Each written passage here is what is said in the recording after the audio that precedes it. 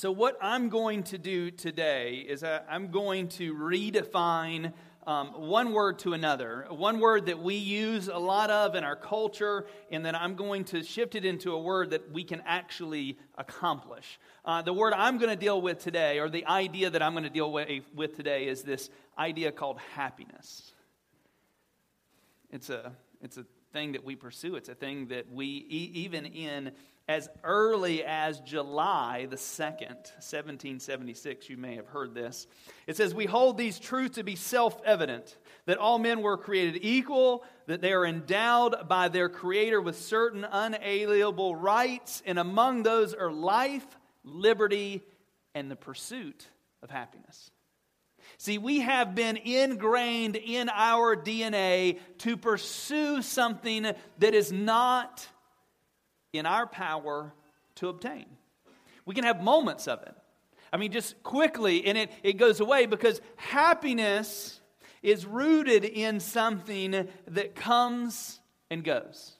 So you now can have your Hershey Kiss. If you're allergic to chocolate, you do not have to take it, okay? I don't want anybody going, passing out because they're deathly allergic to chocolate, and they're like, man, the Lord is not going to speak to me unless I eat this chocolate. I'm going to eat it with you because I got one. You can savor yours. I have to chew mine because I have to speak in just a second.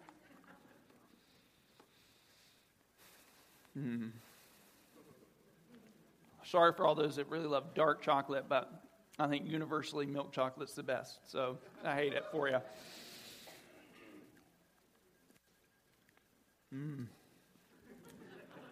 That's good. And this may be the only thing that you remember. And that's okay. Pastor gave me chocolate. Happiness just happened to you. Happiness is something that we want, and for those few minutes that you had it, you knew that it was coming, and you could be happy if you like chocolate, knowing that I'm going to get that chocolate in just a few minutes. Happiness is that moment that you put it in your mouth, and you begin to let it melt, and if you like chocolate, you get excited about it. But happiness, just like that piece of chocolate, leaves us when it's gone. Because happiness, in the way that I'm defining it, and the way I believe our world defines it, is something, and actually here's a definition for you. Happiness, defined out of Webster's, I believe, is it says state of well-being or contentment, and I like this B better. It says a pleasurable or satisfying experience. Happiness, in my opinion, is an experience, whether it's personal or temporal or whatever. I'm going to be happy when I get this job. I'm going to be happy when I get this promotion. I'm going to be happy when I meet the woman, in my case, of my dreams. Man, if you're a woman. I'll be happy when this happens. I'll be happy when we have our first kid, and I'll be happy when, it's always an experience. It's always a thing that once we have it, it can be taken away. Happiness. I'm going to date myself a little bit. I'm 41 years old. Not as young as your pastor. That's all right. He's got a little bit more gray hair, I think, than me. But just saying. I'm 41 years old, but if you can remember back to Christmas, when you would get that one thing, and there was one Christmas a long time ago, for those that remember this, the Sega Genesis came out. Sonic the Hedgehog was on it. I'm talking about the original, not that mess that you get on your phone nowadays. I'm talking about Sonic the Hedgehog. And I was waiting because I knew I was going to get it, because my parents were really good at keeping secrets. So I knew it was coming. I knew the moment was going to happen. And that moment happened. And in that moment, you couldn't have had a happier kid. I opened the box, and I plugged it in, and it worked, and I put the game in it, and the game worked also, which back then it was iffy sometimes, going back to Nintendo, you had to blow on that thing a little bit and shake it and put it back in there. So you just never know with the Genesis. And but that moment came and went, because, the game only lasts so long unless you're amazing at Sonic the Hedgehog and can acquire a lot of lives. It ends really quickly. And it gets boring really quickly. And right now, that Sega Genesis is acquiring space in our world in some landfill. And that happiness left. And then we move on to our next happiness. And the danger, if we're not careful, is that you will spend all of your life, even your life sanctified and saved by our Lord and Savior, chasing something that He knew from the beginning wouldn't make you happy. He knew from the beginning that that thing, once you have it, was never going to satisfy your soul. And what I want to flip that this morning is I want to talk about the definition for joy is a source or cause of great happiness. Something or someone that gives joy to someone. See, the difference, in my opinion, between happiness and joy is that joy comes from a source, and when we source it correctly, our joy, happiness cannot be taken away. When it's put in the right position, we can have something that God intended us to have from the beginning. And this morning, before I get into the Word, which I've got a few scriptures before we get there, but we're going to land in Philippians 3, 1 through 14. If you want to read along with me, it's going to be on the screen, and I'm going to be reading out of ESV, so if you're using a different translation, I apologize. But let's pray before we get into the Word. Dear Heavenly Father, it is by your grace and your mercy that we are in this room alive and breathing. And Lord, you have some purpose for us that is going to satisfy us in you. And Lord, we just declare that unless you remove our blinders, unless you remove our focus on a thing or an experience, we will chase those our entire life. And our life will be ruled by either having them or not having them. But Lord, with your word and with your purpose and with your presence, Lord, we can have what you desire for us. And it is so much more satisfying. And so, Lord, I just ask right now that you would use your word to do what it only can do, which is speak to our heart. And so, Lord, we thank you that you did not leave us alone. You did not leave us to be unaware of who you are and how you work, but you have put it here in this book. And let us have open eyes to see that. And we pray these things in the mighty and powerful name of Jesus. Here's the first scripture that I want to give you. It comes out of Romans 14, verse 17. Going back to our chocolate a little bit. It says, "For the kingdom of God is not a matter of eating or drinking, but of righteousness, peace, and joy in the Holy Spirit."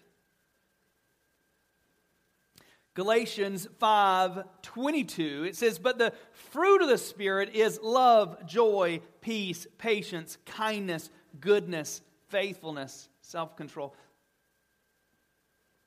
The fruit of the Spirit. Like what God wants to give us through the gift that He's given us in the Holy Spirit is that. And the second one in that list is joy. Joy cannot be and will not be obtained from any place else. And actually, God will allow you to pursue it.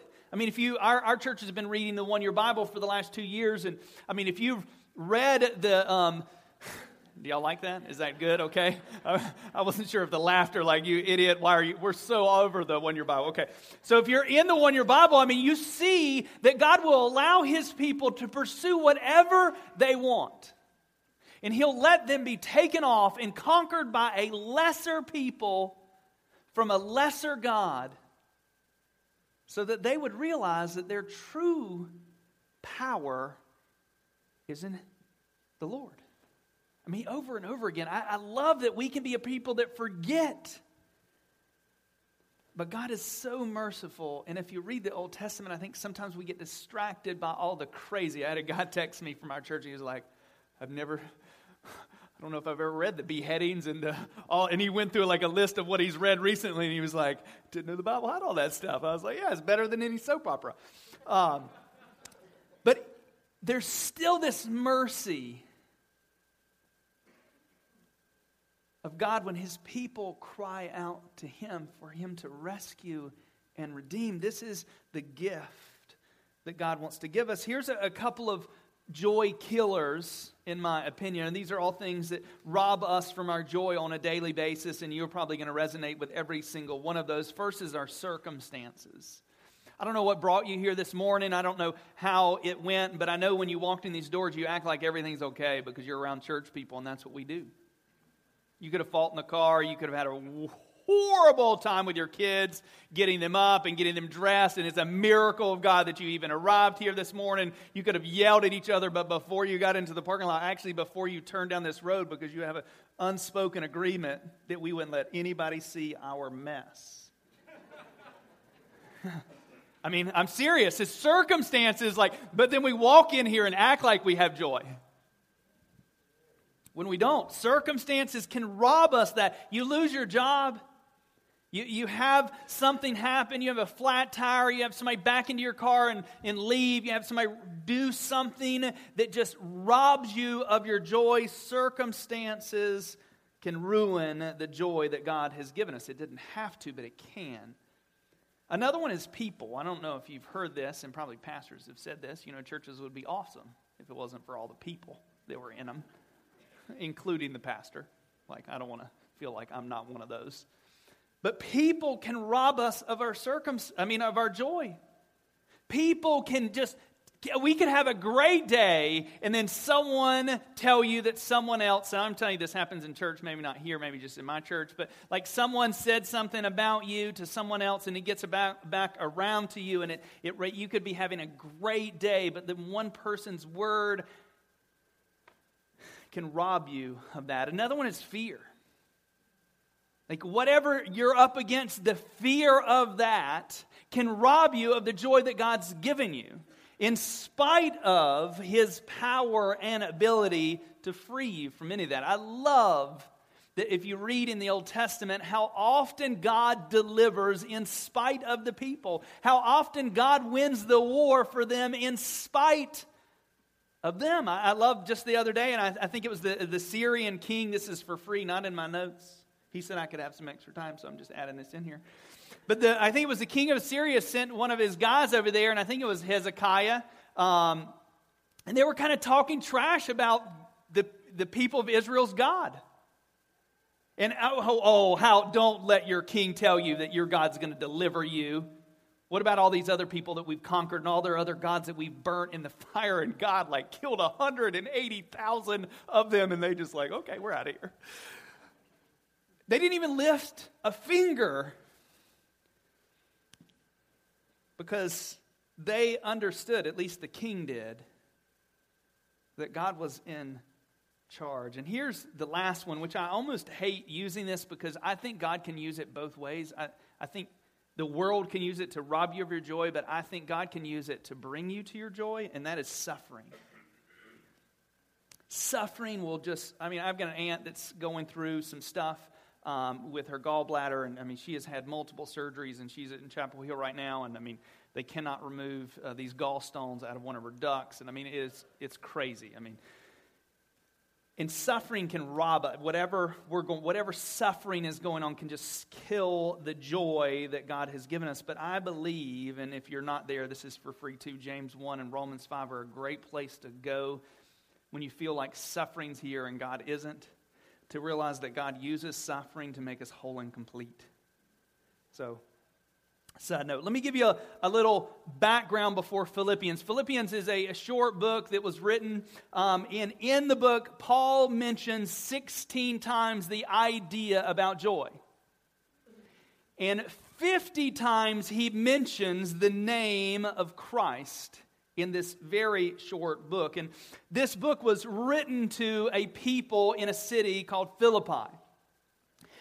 See, Paul, in his missionary journeys, had gone around and was proclaiming the gospel to the people, and the people were responding to the gospel and were getting saved, and churches were being set up. And what happened in this, and this is just not too long ago in your one-year Bible, but Lydia, which is my oldest daughter, not the one I'm talking about right now, Lydia has an encounter with the disciples gets saved. Her whole family gets saved. Paul goes in preaching in the city, and this one girl who could tell futures and stuff, whatever. I don't know why she was following Paul around and not doing her work, but she was. And she was following Paul around and kind of, not in a bad way, but it was saying, hey, this is the man of God, the voice of God. Everybody listen. And for 3 days, it aggravated him enough that Paul turned around and rebuked the spirit, and it left her. And she was owned by people that used her for her gifts and talents, which just exited her body through a demon.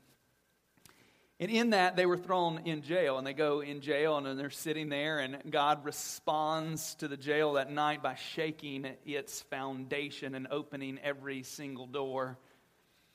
And the jailer pulls out his sword because he feels like his people that he is in charge of have just escaped, and he's going to die anyway, so he's about to kill himself. And Paul says, wait, we're all still here. Don't do that. Preaches the gospel to him. He and his family get saved. Washes him up, bandages him up. The people come and say, well, you can just let him go. And Paul's like, no. I'm a citizen of Rome, and you can't do this. And so he shamed them for that. But the church was born out of that. This church of people that responded to the gospel and came together. And this was written to those people by Paul while he was in prison. Like, remember, this is, if you read the New Testament in the epistles, this is the joy book. And this joy book was written by a man who had his life goal to eradicate the church until Jesus knocked him off the horse. For those that feel like you get to choose sometimes, Paul didn't get to choose. I'm going to leave it at that. Paul didn't choose. It wasn't his plan to serve the Messiah, to serve Jesus. His plan was to stomp out the name of Jesus. And one day God said, I can use this guy to reach the Gentiles. And he followed that all the way to prison on purpose. Knew he was heading to Jerusalem, that he was going to be incarcerated. He was going to be in prison. And he didn't care because God had told him to go. And he went, and he was arrested and went. And at this point, he's sitting in Rome, soon to be executed, and he's writing letters to his church. And I want to just say, talking about suffering, some of the things that we feel like, why has God allowed this? We would be missing, and I'm not sure if this is true, but I'm going to say it anyway. We'd be missing most of our New Testament if Paul wasn't imprisoned. Because Paul didn't have any time to write any letters to anyone, because he was going throughout the region proclaiming the gospel and teaching to people every day. And not until Paul was in prison, chained to a guard 24 hours a day, which amazing. 24 hours a day, every 4 hours they rotated the guard that was chained to Paul, and Paul preached to every single one of them. And at the beginning of Philippians 1, it says that the whole guard knew why Paul was there and of Jesus. So much so that even some of the royal family embraced the name of Jesus because Paul was in prison, writing to his church about joy. And so we're going to pick this up in verse 1, chapter 3 of Philippians. It says, finally, my brothers, rejoice in the Lord. I love this. I feel like this sometimes. I feel like God does this to me sometimes. I feel like I do this to other people sometimes. It says, to write the same things to you is no trouble for me and is safe for you. So basically saying, I've already told you this. Like, we've talked about this. You know, because we've talked about this, but it's no problem for me to write it to you again. I feel good about doing it because I love you, and it's good for you that you hear it again because evidently you didn't hear it the first time. And he's trying to get them to remember that your focus is Jesus, not something else. And he's getting ready to talk about like some other things are coming into the church and distracting for Jesus. And he warns them in chapter 2, he says, look out for the dogs, look out for the evildoers, look out for those who mutilate the flesh. Watch out for those who deal only with the outside, and happiness only deals with the outside. Happiness is just an experience that we get to experience on the outside.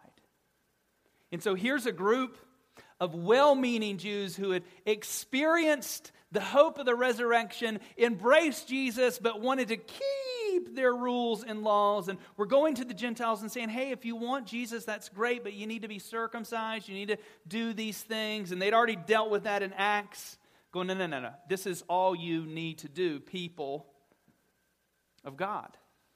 And so he's saying, watch out for people who are only going to deal with the external. See, even in churches, our danger, and I did youth ministry for 9 years, and in my danger as a youth pastor, and I dealt with this to an extent, is that I'm not the Holy Spirit. I'm a horrible Holy Spirit. For one, I'm in one place at one time. For two, I'm not God.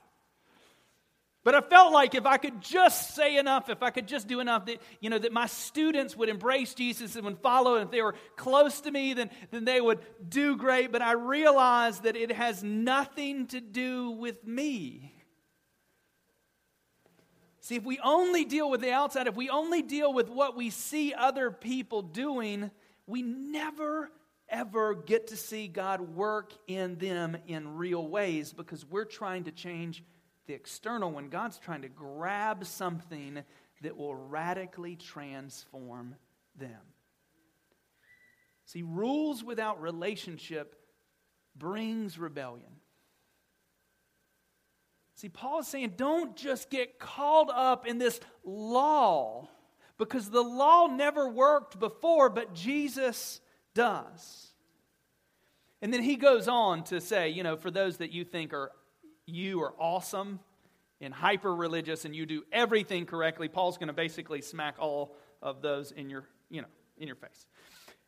In verse 3 it says, "For we are the circumcision, who worship the Spirit of God and glory in Christ Jesus and put no confidence in the flesh." See, it has nothing to do with the rules, and it has everything to do with Jesus. And then verse 4, this is when he gets a little cocky and, I don't want to say proud. I mean, I think Paul's going to be angry with me at one point. He'll probably forgive me, I'm sure, because he's in heaven. But I'm like more of a Peter guy, because Peter does dumb things, and, God still loves him. Paul just seems too perfect for me. Like, I feel if Paul walked in the room right now, like every one of us would be like,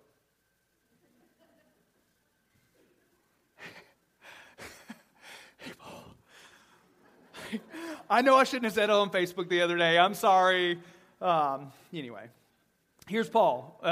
Verse 4, it says, "Though I myself have reason for confidence in the flesh also, if anyone else thinks he has reason for confidence in the flesh, I have more." Cocky, arrogant. But it's all right. He brings it around. He's just like, he's using it as a tool to pull people in. It says, "Circumcised on the 8th day, of the people of Israel, of the tribe of Benjamin, a Hebrew of Hebrews, as to the law, a Pharisee." Pharisees loved the law, and they obeyed the law to a T. Still missed Jesus, but obeyed the law to a T. "As to zeal, a persecutor of the church. As to righteousness, under the law, blameless." I can almost guarantee that no one woke up this morning going, "Under the law, blameless." Wife, look at me. Under the law, blameless. Under the law. Like, not under Jesus, but like under the law. Like, I have done everything. Like, the only person that really knows us well enough to know we can be, I about said a word that could be taken another way. I'm just going to pull that back. Being, whatever. Now that's all I can think of. If we're not, and I'm not, because, anyway, sorry. But they know us.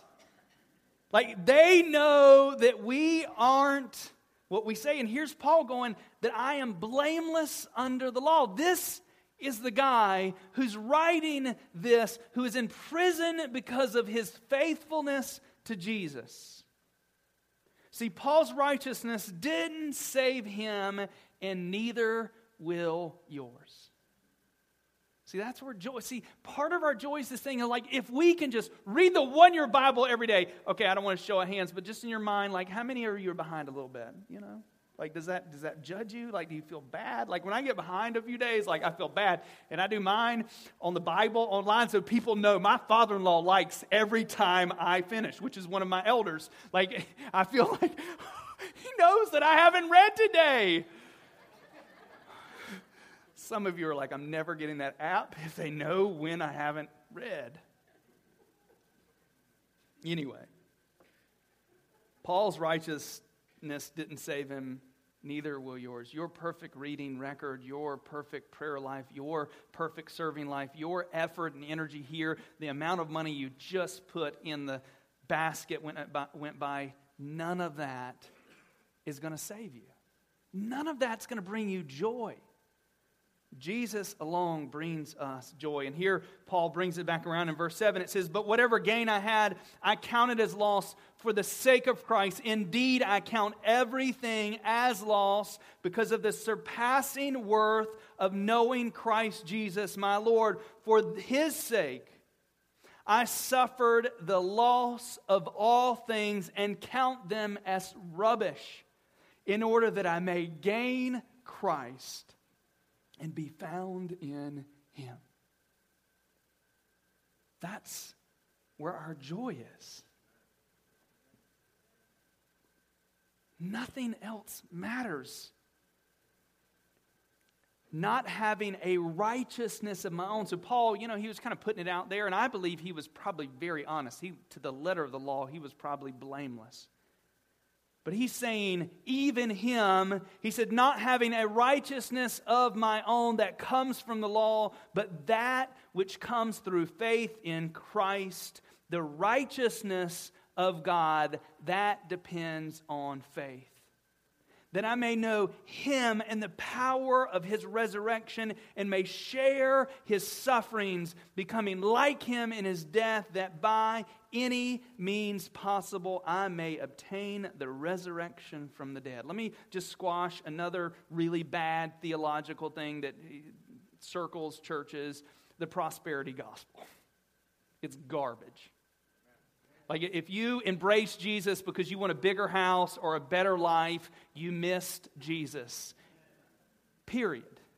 Like, here's Paul, and Paul, go to Romans 8:2, he's the same thing there, as long as we get the grace, as long as we suffer with Christ too. So if you're suffering, don't look at that suffering like God is punishing you. Look at that suffering like God is using you.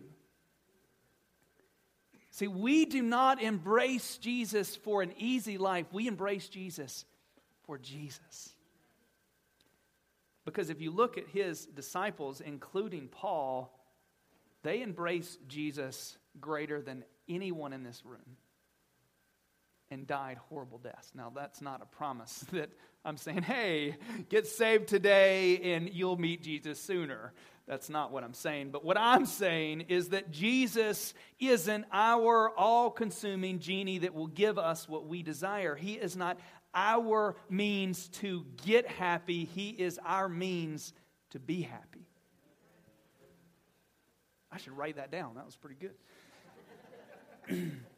For Christ alone. See, this is what brings us joy. Jesus has done what we could not. He has set us free so that we could run with endurance the right race that He has called us to. In verse 12, it says, "Not that I have already obtained this or am already perfect, but I press on to make it my own, because Christ Jesus has made me His own. Brothers, I do not consider that I have made it my own, but one thing I do." And I believe this is the key for us to embrace the joy that God has for you. He said, "But one thing I do, forgetting what lies behind me and straining forward to what lies ahead, I press on towards the goal for the prize of the upward call of God in Christ Jesus." I don't know if you guys watch animated movies or use your grandkids or kids as an excuse to watch animated movies. But you should watch Meet the Robinsons. It's a little bit older, but great movie. Who's seen Meet the Robinsons? Okay. Man, you guys are a hard crowd. Okay. So in the movie, I see that hand. I like that. Okay.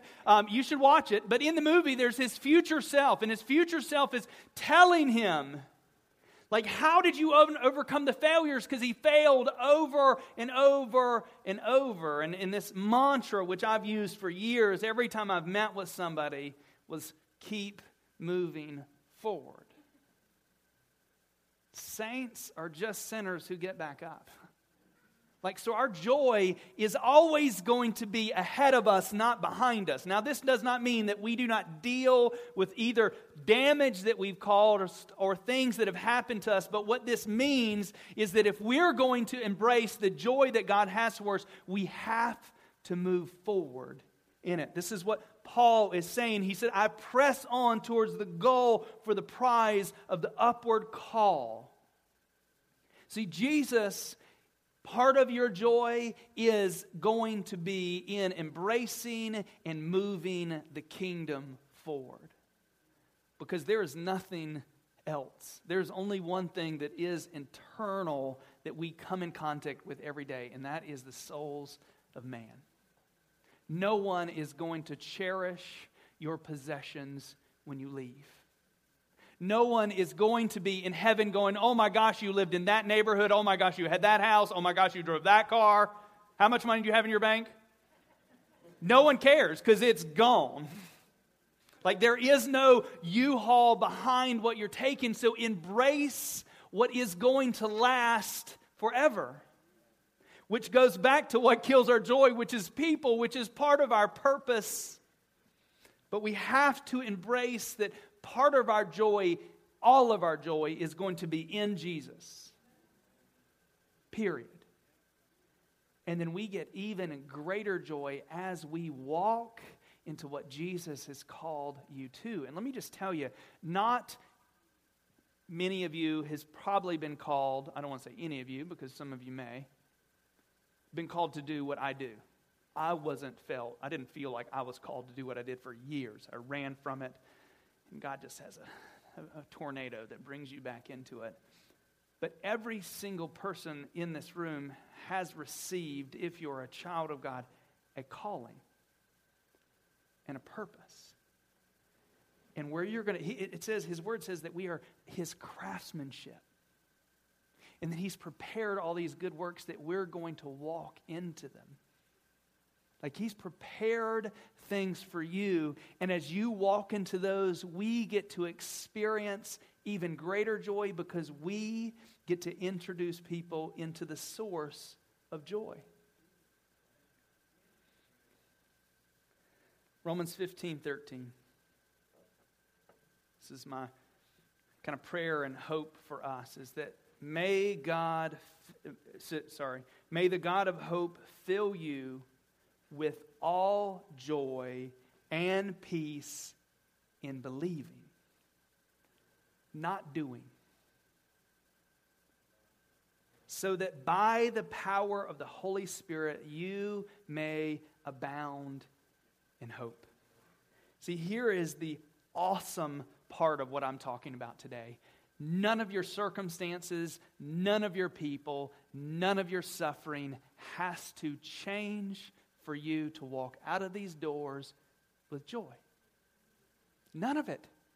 See, that's part of what we do as a church, is we point ourselves back to the thing that gives us joy. And if you're not walking in joy, then somewhere out there, somewhere in you, you have placed your happiness on something that isn't the source.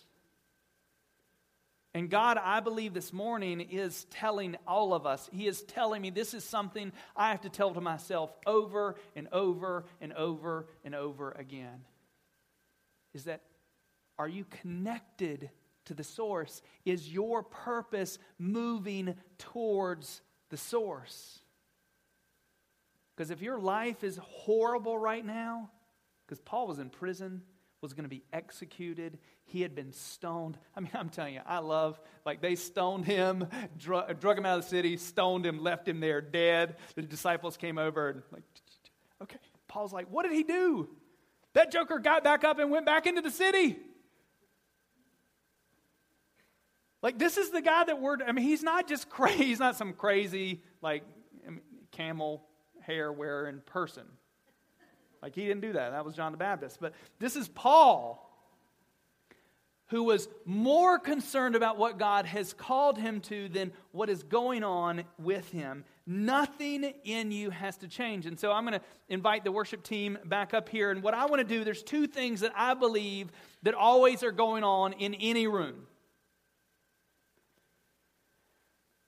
One of those may be that you're here today and you've never connected to the source. You've played around the source. And let me just confess to you, I spent 18 years of my life playing around the source of God, playing church and being there. And if you asked me who my Savior was and how I was saved, I would give you all the correct information, but I missed the source. And so if you're here this morning, I don't care how long you've been around church, but you've never embraced the source, which is Jesus. Because Jesus' promise in John 10:10 is to give you life abundantly. And if that's not yours, maybe you connected to an idea and not a person.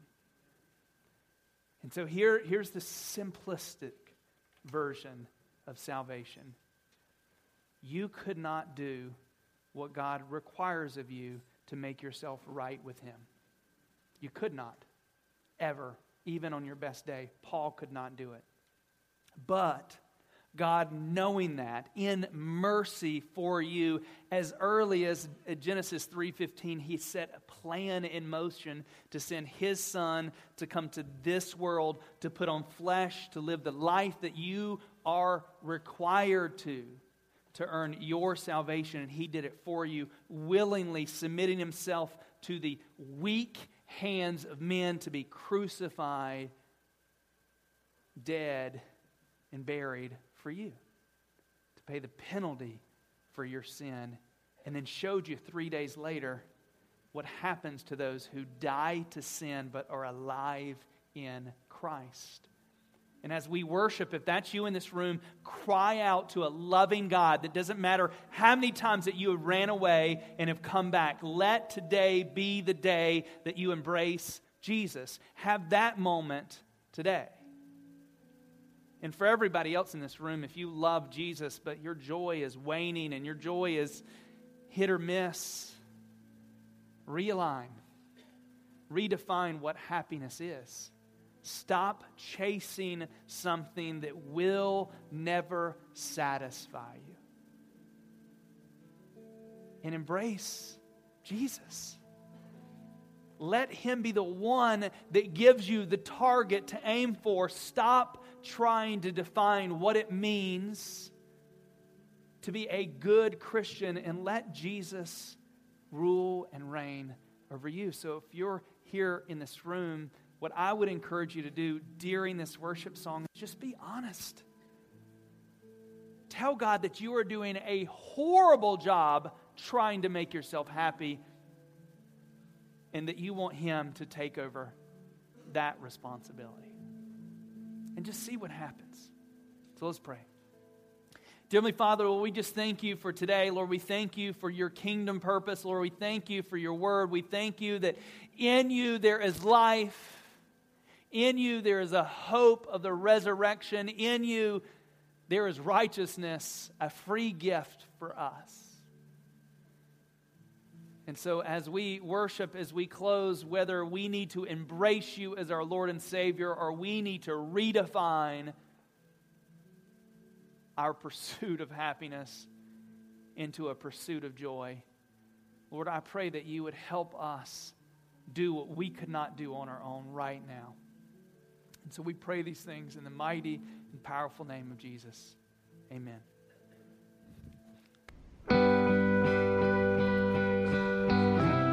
This has been a presentation of Coastal Vineyard Church, a community of faith, hope, and love.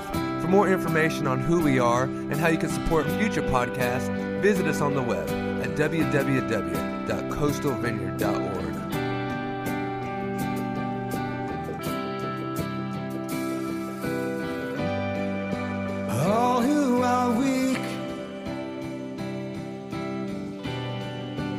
all who are weary,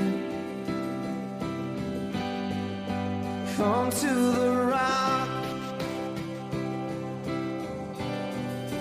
come to the fountain. All who have sailed on rivers of heartache, come to the sea.